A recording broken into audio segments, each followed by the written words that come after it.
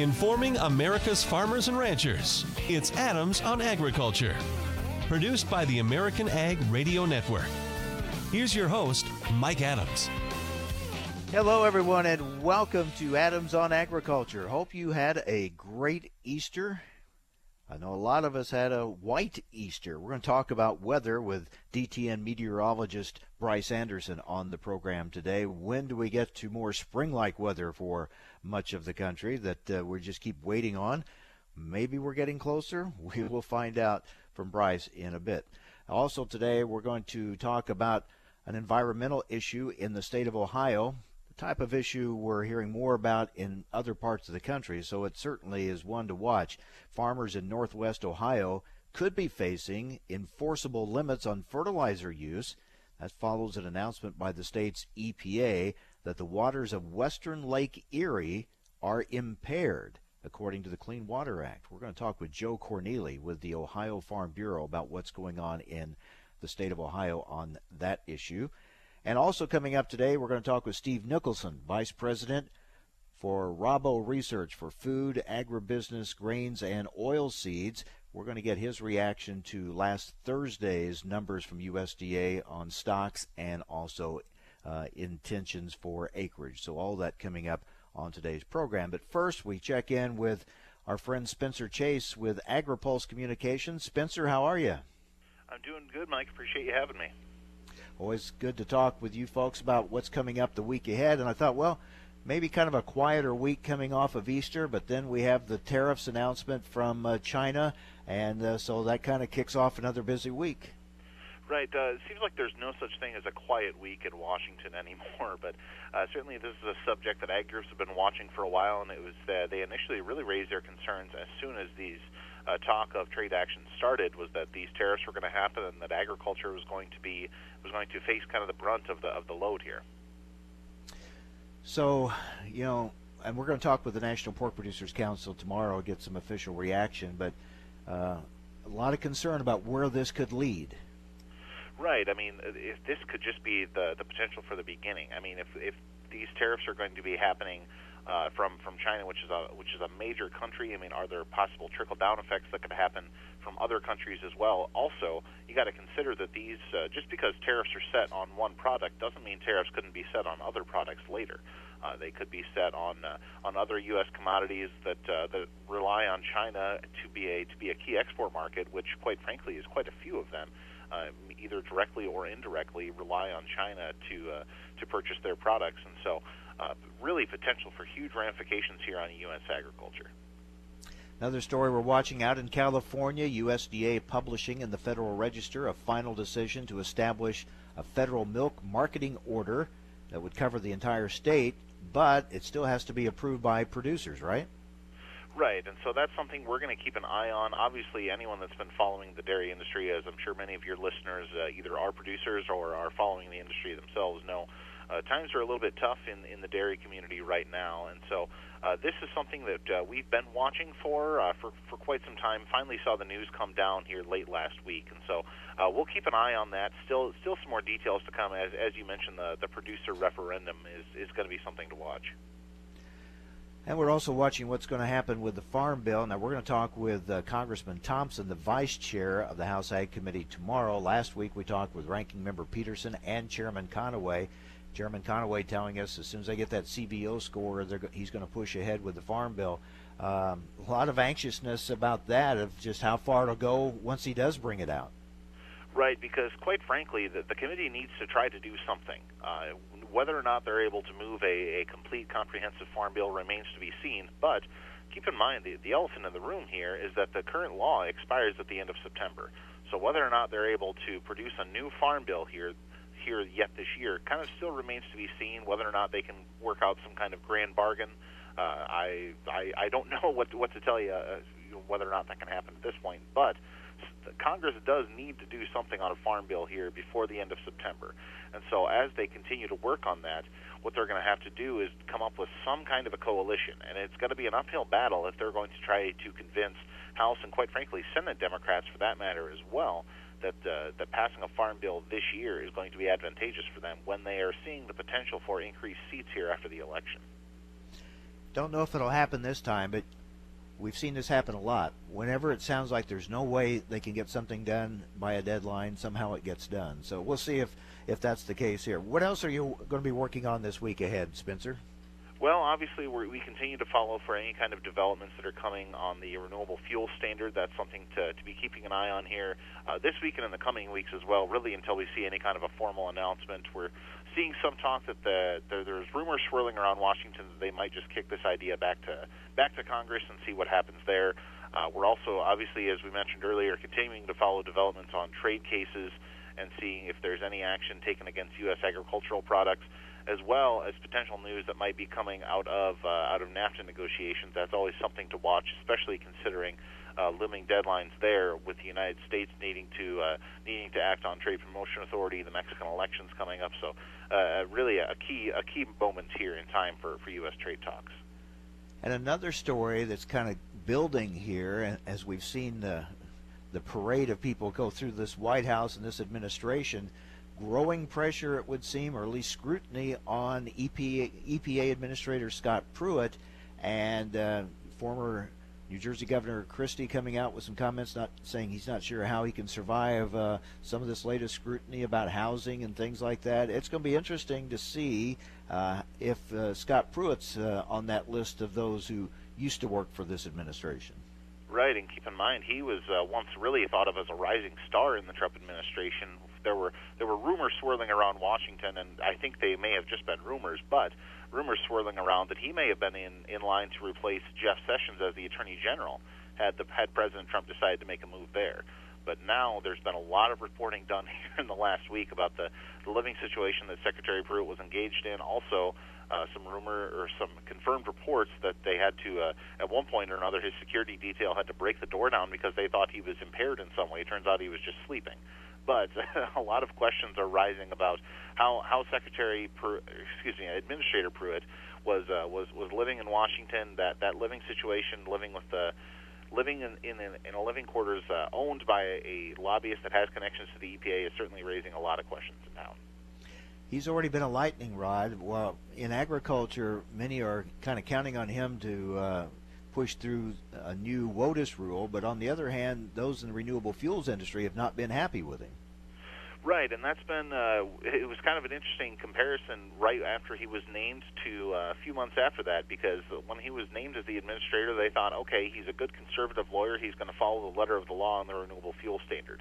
And I had multiple people tell me that on the record, and then a few months after that, those same people said, wow, we did not read this guy correctly. And so he did file lawsuits over the renewable fuel standard when he was Oklahoma Attorney General, but you know, it's kind of, you take the good with the bad. As you mentioned, a lot of the regulatory reform efforts that are happening in the administration, especially relating to agriculture, a lot of that is due to Scott Pruitt and the efforts that he was making to reel in some regulations at the Environmental Protection Agency. So we'll keep an eye on that story. All right. As always, Spencer, thank you very much. Should be another interesting week ahead. Absolutely. Appreciate it, Mike. Thanks. Take care. Spencer Chase with AgriPulse Communications. Well, coming up next, what about this weather? We're in April now and still waiting for some spring-like weather in many parts of the country. Other parts of the country hoping for some moisture of any kind. They really need it. We'll get a complete look at the weather forecast for the coming week and further into April, as we talk with Bryce Anderson with DTN next on AOA, Adams on Agriculture. All right, guys, we're ready for our four-season sunroom, and Daddy's gonna get a rec room with refreshments. Oh, no, we'll be sleeping under the stars. Mom, what about the one with, the fun? Nice try, little bro. It's a gym. My gym. Hey, Grandma's getting her Four Seasons garden room. Weather tight and still like being outdoors. Maybe a living room. Oh, no, wait, a family hub. Yeah!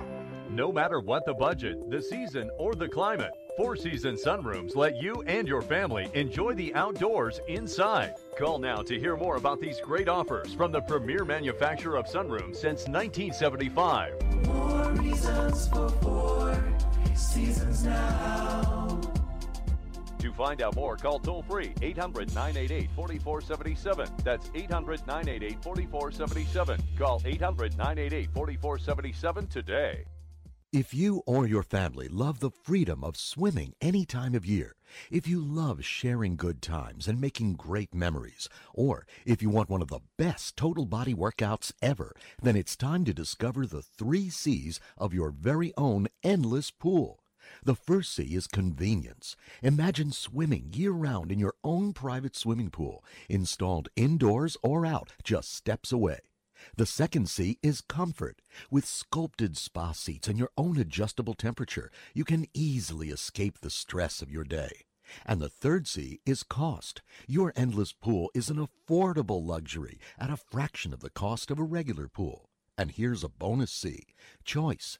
Because when you call for your free Endless Pool Idea Kit, you'll receive information on our full line of pools to suit your budget and location. Call now for your free information. 800-717-0734. 800-717-0734. What if you had a medical emergency away from home? What you need is Mobile Help, America's premier mobile medical alert system. Most systems only work at home, but with Mobile Help, you get help outside the home with coverage nationwide on one of the largest cellular networks at the press of a button. I pressed the button and lo and behold, the emergency came within minutes. Mobile Help did save my life. No question about that. Call Mobile Help now for a free color brochure. We'll send you everything you need, including the base station, the patented mobile device, the waterproof pendant, and wrist button. You can also add the fall button that automatically detects falls and signals help. Call today and receive a risk-free 30-day trial. There's no equipment to buy and no long-term contract. For a limited time, you'll also receive a free emergency key box with your planned purchase. Remember, Mobile Help keeps you safe coast to coast. Call 800-930-6137 now for your free Mobile Help brochure.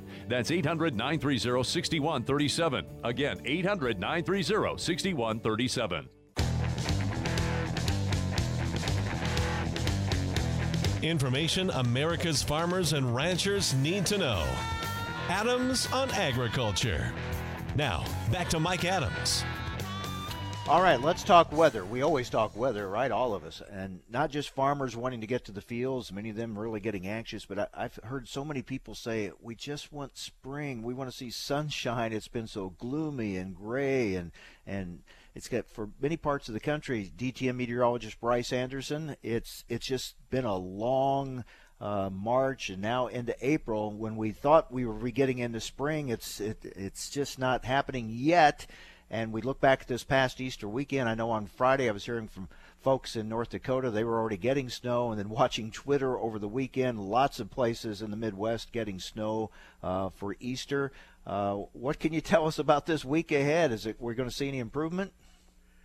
Mike, it's going to be a tough week all the way through the balance of this week. Just about everywhere east of the Rockies in terms of the chilly pattern and wet. Now, I have to kind of qualify that because over the southwestern plains, from say the Nebraska Panhandle south all the way into the Big Bend area of Texas, it's going to be warmer. But in that part of the country, it's going to be dry. So there's a real round of extremes we've got going on. I think for the Midwest and then through the northern plains and into the southeastern plains, it is going to be quite cold, and anywhere from wet to snowy from south to north. It's a pattern that frankly reminds me of some of the circumstances that we had to put up with here about 7 years ago in 2011. That year, there was a very slow start to field work. There were a lot of extensive planting delays, and on the other hand, in the southern plains, that was the real setting in of a harsh drought and hot pattern in that part of the country. There's a lot of similarities right now between now and what we saw back then. Yeah, I've kind of been wondering, are we going to kind of miss spring? Are we just going to go from this and right into summer? Or what do you see longer term here as we get past mid-April? Well, I certainly could see that going on, because we're going to get a seasonal improvement in the overall conditions as we go through the month of April. But the drivers for the trends that we've got are not really showing a whole lot of improvement, certainly over the next couple weeks, or a whole lot of change, I should say. There's a large area of upper-level high pressure over the polar regions of the world, around the Arctic Ocean and the Arctic Circle, and that presence of that blocking high pressure is kind of forcing any colder air south, all the way from the Canadian prairies, south through the Midwest and into the Delta. So there's a big-time continual source of colder air that just doesn't want to leave. And on the other hand, then, in those drier areas of the southwestern plains, there's not really any chance for the jet stream track to slow down enough to draw in any moisture out of the Gulf of Mexico to help their dry pattern. So we're just kind of repeating a weather scenario every few days for much of the country, and it just, like I say, we'll cycle through on these conditions time and time again for the next couple weeks at least. Yeah, both areas seem to be stuck. Where it's wet and cold, wanting some drier, warmer weather, we're stuck in that wet, cold pattern. And for those in the dry, warmer areas, they'd like some relief, and they're stuck in their pattern. Yes, they are. And right now there are red flag wildfire warnings in effect in the southwestern plains, but not too far away from, that real dry area, and very warm, I should say. In central Oklahoma, there are freeze warnings in effect for the next couple days, or overnight tonight into Tuesday. That could really damage wheat in that part of the country, because we know that wheat has started to move out of dormancy into the more of the vulnerable heading stages and so forth in that section of the southern plains. So you have that going on as well. And as far as this fieldwork scenario for the Midwest, it's just a tough run. There's no doubt about it. I know there's been a little bit of corn planted in parts of Illinois, central Illinois, week before last because it was so mild.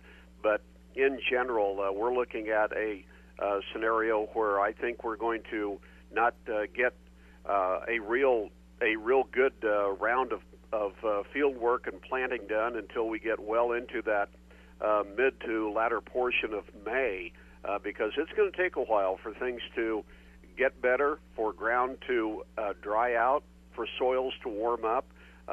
One feature with this colder trend has been that there's quite a bit of wet snow that we saw, and also a fair amount of rain. So the ground is certainly saturated, good for soil moisture, but it really does keep things held up on field work. We're talking with DTM meteorologist Bryce Anderson. Yeah, we at some point down the line we'll probably be thankful we had this moisture reserve, but it sure is tough now trying to get started. It was interesting watching Twitter over the weekend, Bryce, the various snowfall amounts around the country. Yeah, there were anywhere from 4 to 8 inch snowfall, snowfall totals that people were putting up with, and the feature for this type of year, when the snowfall happens, is that the snow is pretty wet. So along with the snow itself, there's a lot of moisture in there, and I think that it was quite stressful on livestock in the northern plains. Whether you're talking about cow herds or whether you're talking about cattle in feedlots, because with that very wet snow, you compound it with the colder air and then very strong winds. There's a lot of chilling that can be done very quickly on livestock during that scenario. One thing, Mike, this week that's going to go on is that we are likely to see another round of heavy snowfall, 6 inches plus, in the northern plains and in the northern Midwest, and that's going to be accompanied by very strong winds.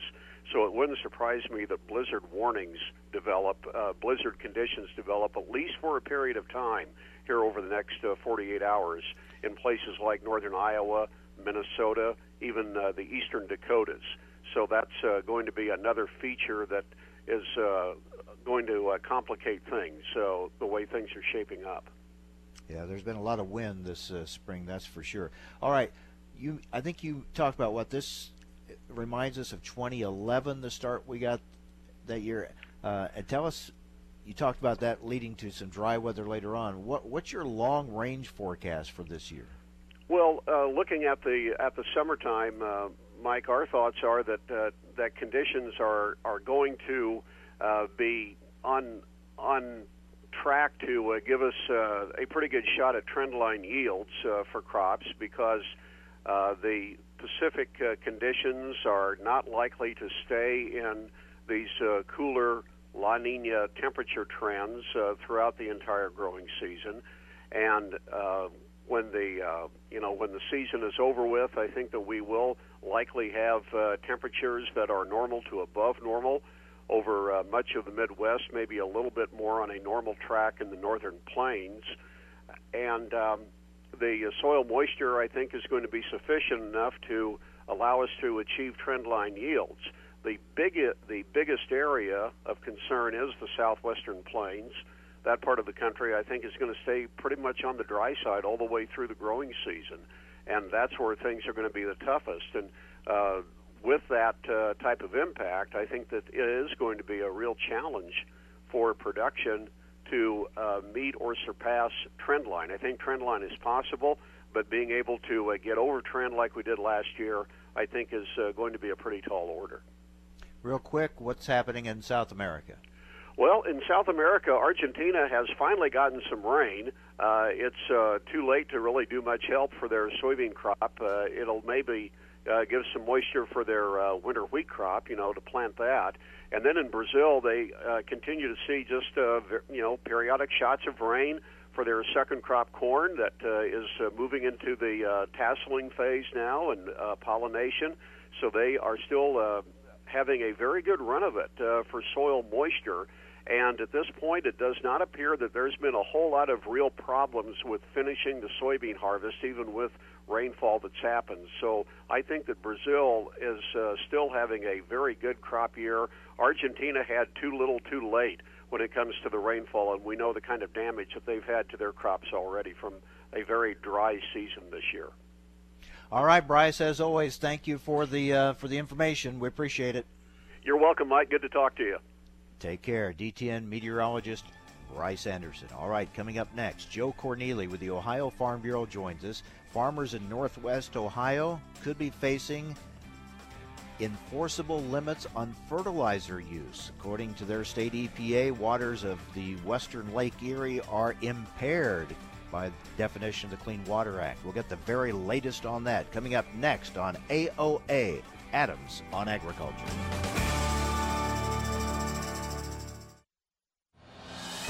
The mighty Prosaro, king of fungicides.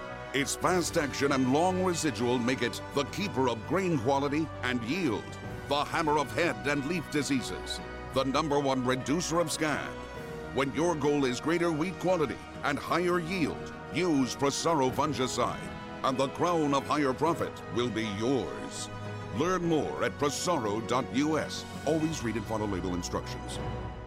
Thousands of people contact InventHelp monthly about their invention or new product. Do you think companies would be interested in your idea? Do you want to try to get a patent? Call InventHelp now. Best of all, the call and information are free. InventHelp keeps your idea confidential, explaining every step of the invention process. Join people just like you who made the call to InventHelp. You have nothing to lose. The call and the information are free. Call 800-352-1402. That's 800-352-1402. Time for a market check here on Adams on Agriculture. I'm Rusty Halverson from the American Ag Network. Corn and soybean futures rising as we begin this trading week as traders follow through on buying from last week's planting intentions report. That report showing that farmers are on track to plant less corn and soybeans than expected. USDA putting soybean plantings at a total of 89 million acres, corn at 88. Meanwhile, USDA saying in a separate report that stockpiles of corn and soybeans rose to record levels in the early months of 2018. Weather-wise, cold or very cold temperatures and wet fields will keep spring field work very slow, if not at all, this week in the Midwest. In the Delta, saturated soils, especially after heavy rains later last week, disrupting early corn planting. Corn futures an hour into the trading day, a fraction to a penny and a fraction higher. May up a penny and a quarter at $3.89. That contract closed above its 10-day and 20-day moving averages on Thursday ahead of the long weekend. That's a short-term bullish trend signal.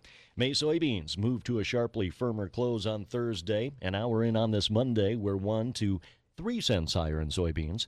2 to 2 and a fraction lower in Minneapolis spring wheat, penny lower in Chicago wheat, 3 and a fraction higher in Kansas City wheat. For livestock, at the Merc in lean hog futures on this Monday, the June contract is down $2.30 at $74.25. USDA saying that inventories of hogs and pigs totaled 72.9 million head as of March 1st, 3% above last year and the highest for the quarter since records began. Live cattle futures narrow mix, 35 cents on either side of steady, 30 to $1.10 lower in feeder cattle futures. Outside markets on Wall Street, the Dow down 108 points, S&P down 23. You're listening to Adams on Agriculture. I'm Rusty Halverson from the American Ag Network. Do you need a car? Been shopping only to be turned down because of bad credit, low credit, no credit, bankruptcy, or divorce? Guess what? Today's your lucky day, because now you can buy a car, truck, or SUV, just about any vehicle. It's true. Bad credit doesn't matter. No credit doesn't matter. Bankruptcy or divorce, it just doesn't matter. As a matter of fact, your job is your ticket to your new vehicle. We're Auto Credit Express, and we've helped thousands of people just like you. Antonio H. told us, great company, got me connected, and the day I went in, I drove off in the car I wanted. 100% worth your time. Need a car? Get started now and drive off as early as today. Just go to 11ignoremyscore.com right now. That's www.11ignoremyscore.com. Auto financing the easy way. 11ignoremyscore.com. Get started today. Auto financing the easy way. Information America's farmers and ranchers need to know. Adams on Agriculture. Now back to Mike Adams. Welcome back. Whenever farmers hear about limits on their fertilizer use, it gets their attention regardless of where it happens in the country. We're going to talk about it possibly happening in the state of Ohio. Farmers in northwestern Ohio could be facing enforceable limits on fertilizer use. That follows an announcement by the state's EPA that waters of western Lake Erie are impaired, according to definition by the Clean Water Act. A lot going on with this story. We're joined now by Joe Cornely, Senior Director of Corporate Communications for the Ohio Farm Bureau. Joe, good to talk with you. Thanks for being with us. Absolutely. Congratulations on the new gig, Mike. Thanks a lot, Joe. Well, okay, so you got your state EPA making their impairment declaration, but a lot of other activity going on around this as well. Tell us about it. Yeah, it was about 2 weeks ago. It was probably the busiest water week since the crisis in Toledo back in 2014. I'll just give you the quick rundown of four major activities that took place within about 5 or 6 day period. Ohio Farm Bureau, our Extension Service, and a variety of other groups, we announced a program to increase the number of farmers that have nutrient management plans. We've been doing research now for a number of years, and one of the early conclusions is that if farmers can test their soils and then manage to what those tests tell them, they're going to be able to make money and help clean up the lake. So we're going to expand the number of farmers that have those nutrient management plans. A second item, a couple of legislators introduced a Clean Lake project. It's not in legislative form yet, but probably will be. We kind of like it. It includes public funding to the tune of about $100 million a year for 5 years that will assist farmers in handling manure and help cities create green infrastructure and some more things in there for farmers, including water and sediment control. And then a lot of money in that, too, would go to our local soil and water conservation districts to expand the good work they're doing. That was on the good front. In the middle ground was EPA's announcement. We saw this coming, that they intended to declare the open waters of Lake Erie as impaired, and our reaction was, well, not really that big of a deal. It doesn't bring money to solve the problem. It doesn't put any mandates on farmers here in the short term. What it does do is cause confusion. We're afraid the public will think this is the silver bullet and algal blooms are going to go away now. The other confusing part is we now have to wait 5-6 years before there's an action plan that's implemented. Well, what do we do in the meantime? Do we stick with the improvements we've been making? Do we wait to see where the bar is set years down the road? So it's confusing. And then the biggest news, and you led with this as a good reporter would, OEPA calls it their common sense regulations, and I emphasize that's their name, not ours, but it greatly expands the state's regulatory authority over farmers, including defining fertilizer as an agricultural pollutant. And we've got serious concerns about that proposal. It's not in legislative form yet, but might be coming. What do you hear from your state EPA, Joe, as far as what they think of these nutrient management plans that you talked about that are in place and you're expanding? Do they not feel that's going to do the job? Well, we have been trying to convey that message, and frankly, prior to this flurry of announcements a couple of weeks ago, they've pretty well agreed. The narrative here, Mike, is that everything we do in Ohio is voluntary, and that could not be further from the truth. I think our farmers are probably as regulated as most, if not all, of farmers in other states. We've got 5 different regulatory regimes in place that farmers have to comply with, a couple of pieces of new legislation. So that existing regulation, which, by the way, hasn't had time to prove itself, it's a couple years old, that regulatory overreach, and then the voluntary practices that farmers are employing, EPA seemed to agree that that was the best route to go, but then out of the blue comes this proposal to greatly expand their authority. We're talking with Joe Cornely, Senior Director of Corporate Communications for the Ohio Farm Bureau.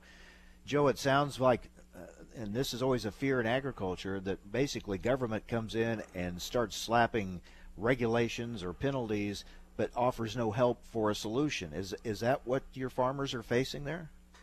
Well, it's what we've been saying for quite some time.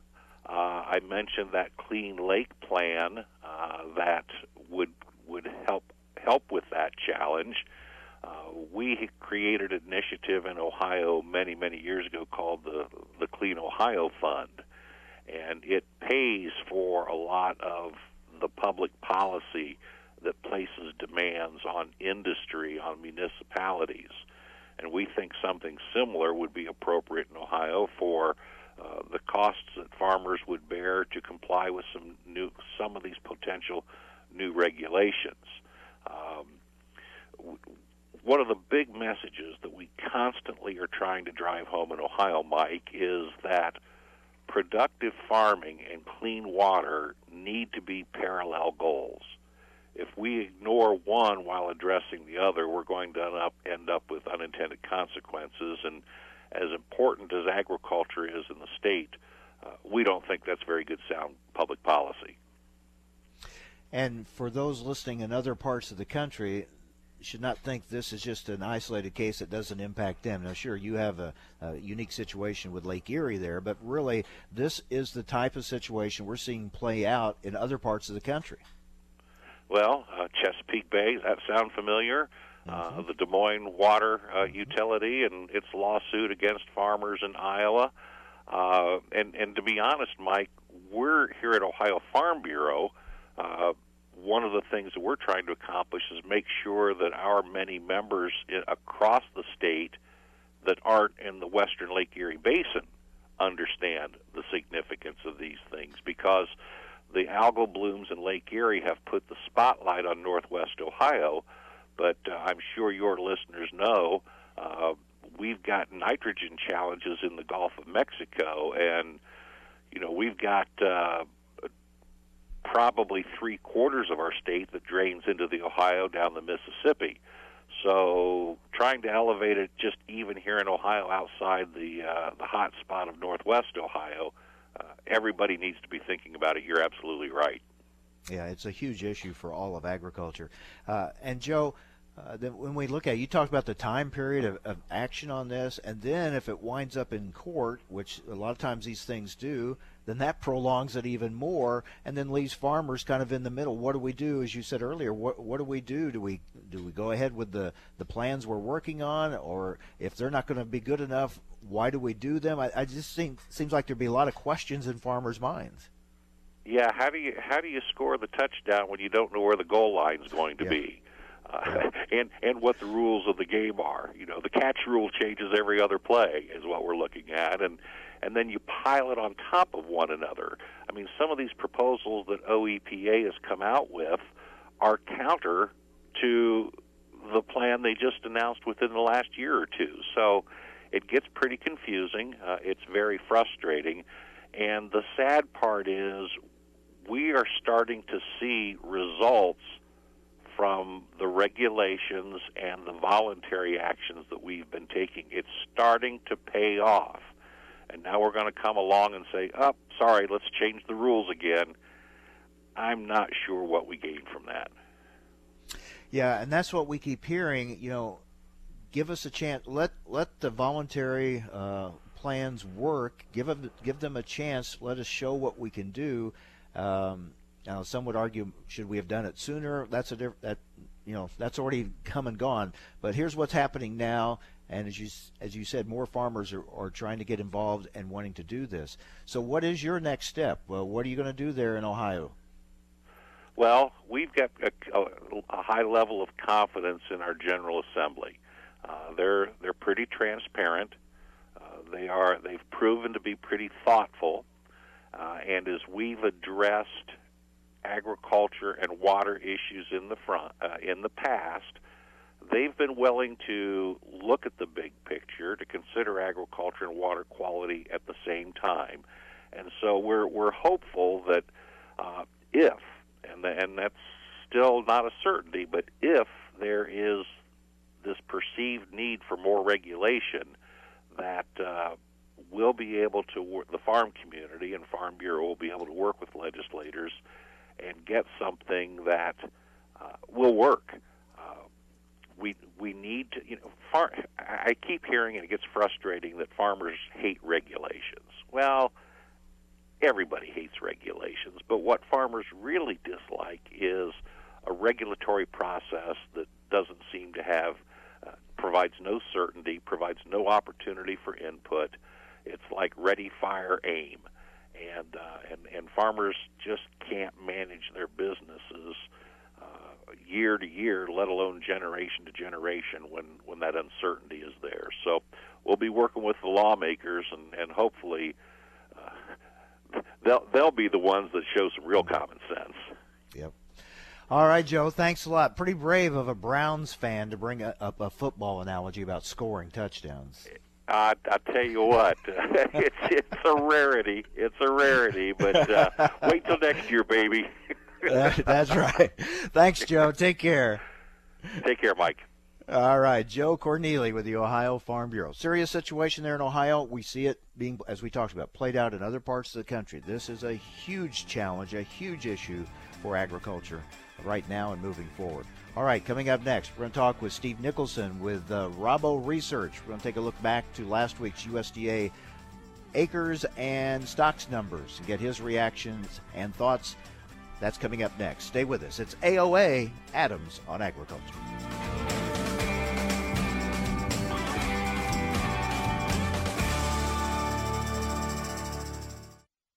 Reason number 12 why you should own a ThermoSpa's hot tub? They require no attachment to your home's plumbing. Thanks to the ThermoSpa's unique built-in thermofiltration system that filters the water an incredible 144 times a day, you simply fill it with a garden hose and your water stays crystal clear with very little maintenance.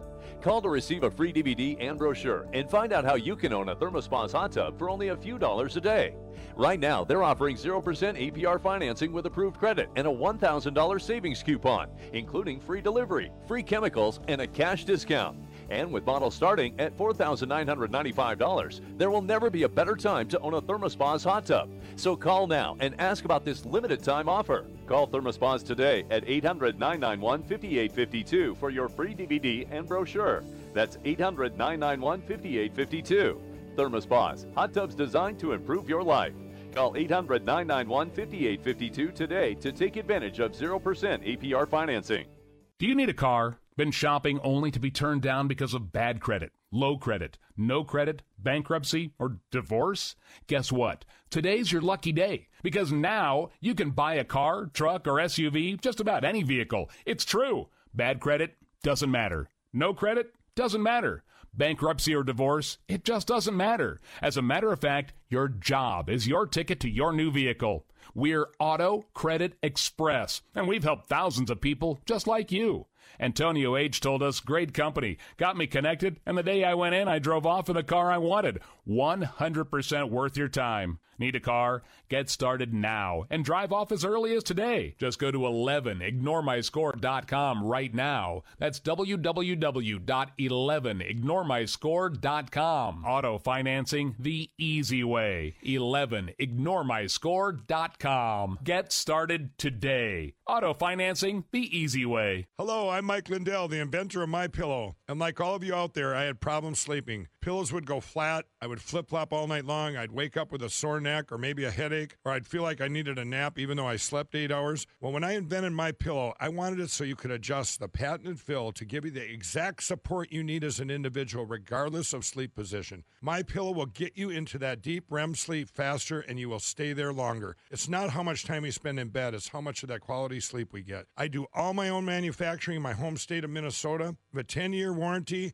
and you can wash and dry MyPillow. And here's my best offer ever. Get 4 MyPillows for the price of one. That's right. Get 4 MyPillows. 2 premium pillows and 2 travel pillows for the price of one. Order MyPillow at 800-871-7280 and use promo code FARM11. Get 4 MyPillows for the price of one. Call 800-871-7280 and use promo code FARM11. Go to MyPillow.com and at checkout, use promo code FARM11. If you or your family love the freedom of swimming any time of year, if you love sharing good times and making great memories, or if you want one of the best total body workouts ever, then it's time to discover the 3 C's of your very own endless pool.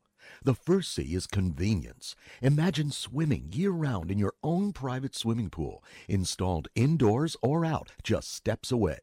The second C is comfort. With sculpted spa seats and your own adjustable temperature, you can easily escape the stress of your day. And the third C is cost. Your endless pool is an affordable luxury at a fraction of the cost of a regular pool. And here's a bonus C, choice. Because when you call for your free Endless Pool Idea Kit, you'll receive information on our full line of pools to suit your budget and location. Call now for your free information. 800-717-0734. 800-717-0734. The mighty Prosaro, king of fungicides. Its fast action and long residual make it the keeper of grain quality and yield, the hammer of head and leaf diseases, the #1 reducer of scab. When your goal is greater wheat quality and higher yield, use Prosaro fungicide, and the crown of higher profit will be yours. Learn more at prosaro.us. Always read and follow label instructions. I live alone, so when I slipped and fell in the kitchen last month and couldn't get to a phone, that's when I knew I needed Life Alert.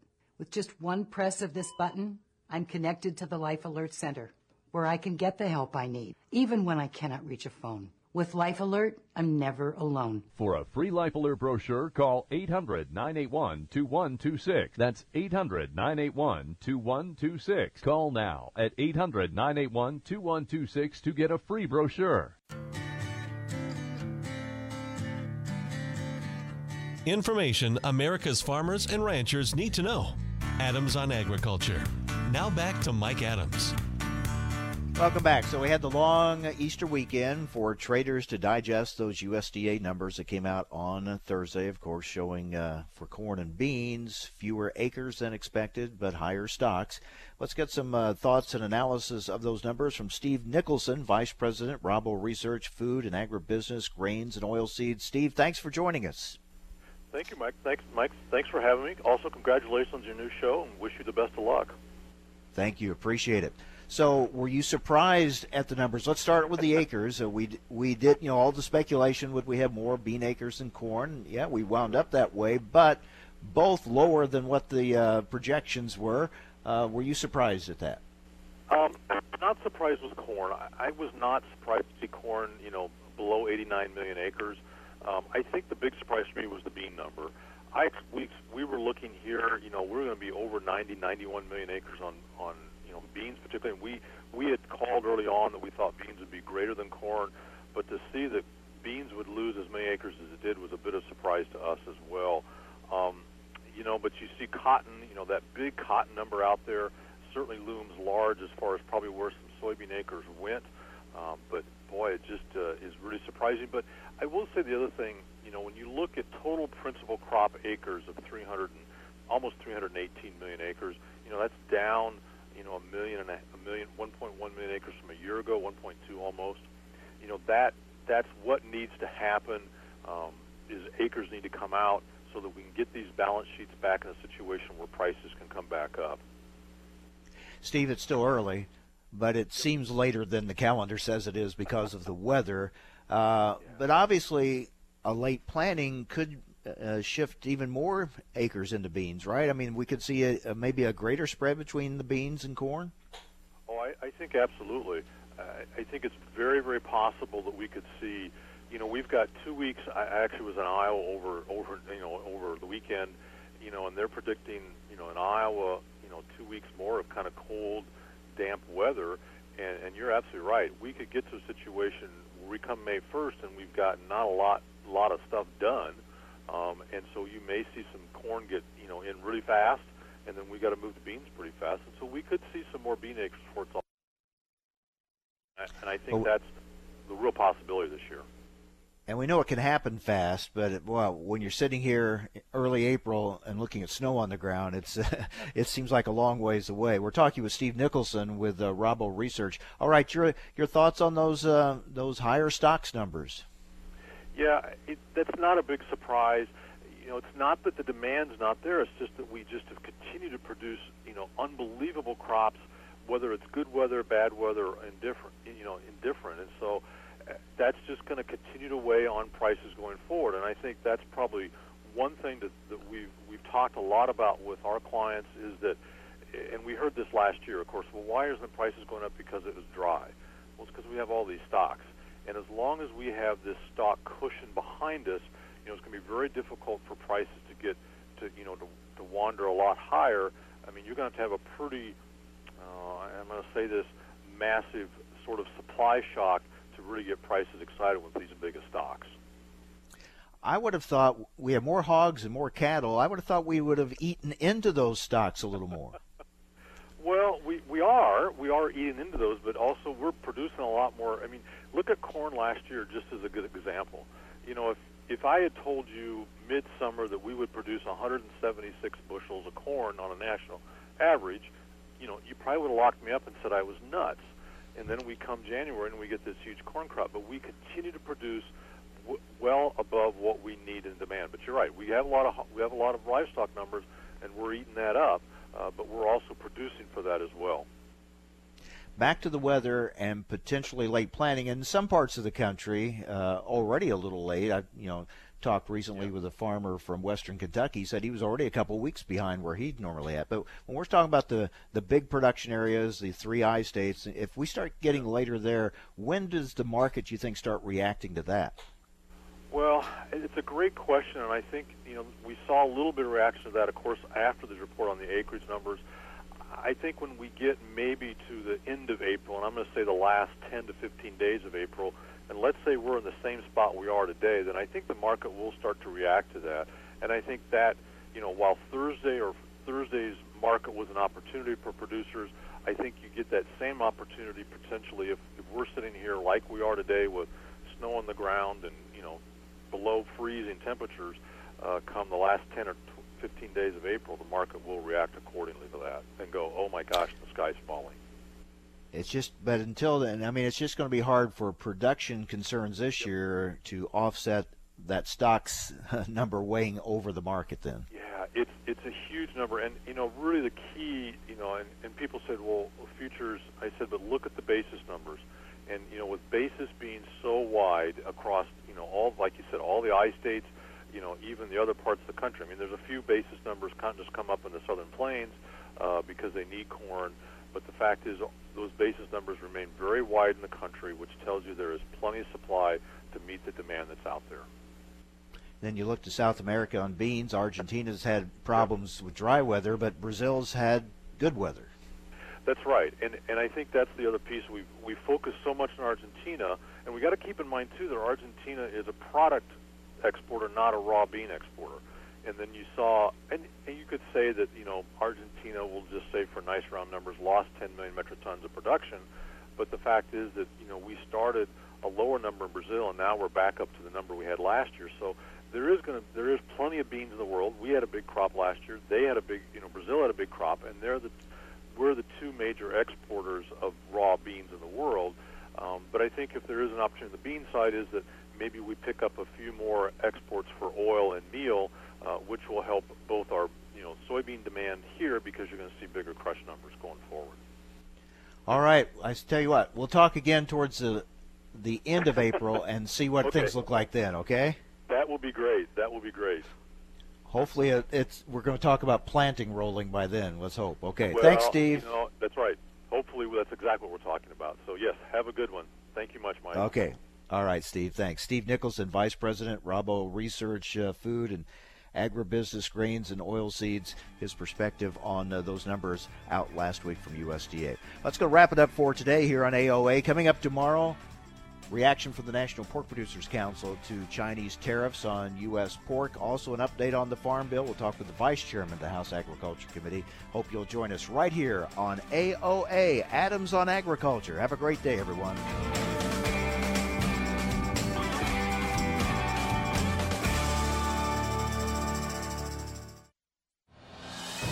The mighty Prosaro, king of fungicides. Its fast action and long residual make it the keeper of grain quality and yield, the hammer of head and leaf diseases, the #1 reducer of scab. When your goal is greater wheat quality and higher yield, use Prosaro fungicide, and the crown of higher profit will be yours. Learn more at prosaro.us. Always read and follow label instructions. Thanks for listening to Adams on Agriculture from the American Ag Network. We're excited to explore the topics that make a difference to agriculture. The Farm Bill, immigration reform, reducing regulations, trade, new technology, as well as infrastructure and health care. Through the year, Adams on Agriculture will originate on location from several major national meetings and events. Subscribe to the show's podcast at AmericanAgNetwork.com. We're proud of our new affiliates. Thanks for listening to Adams on Agriculture from the American Ag Network.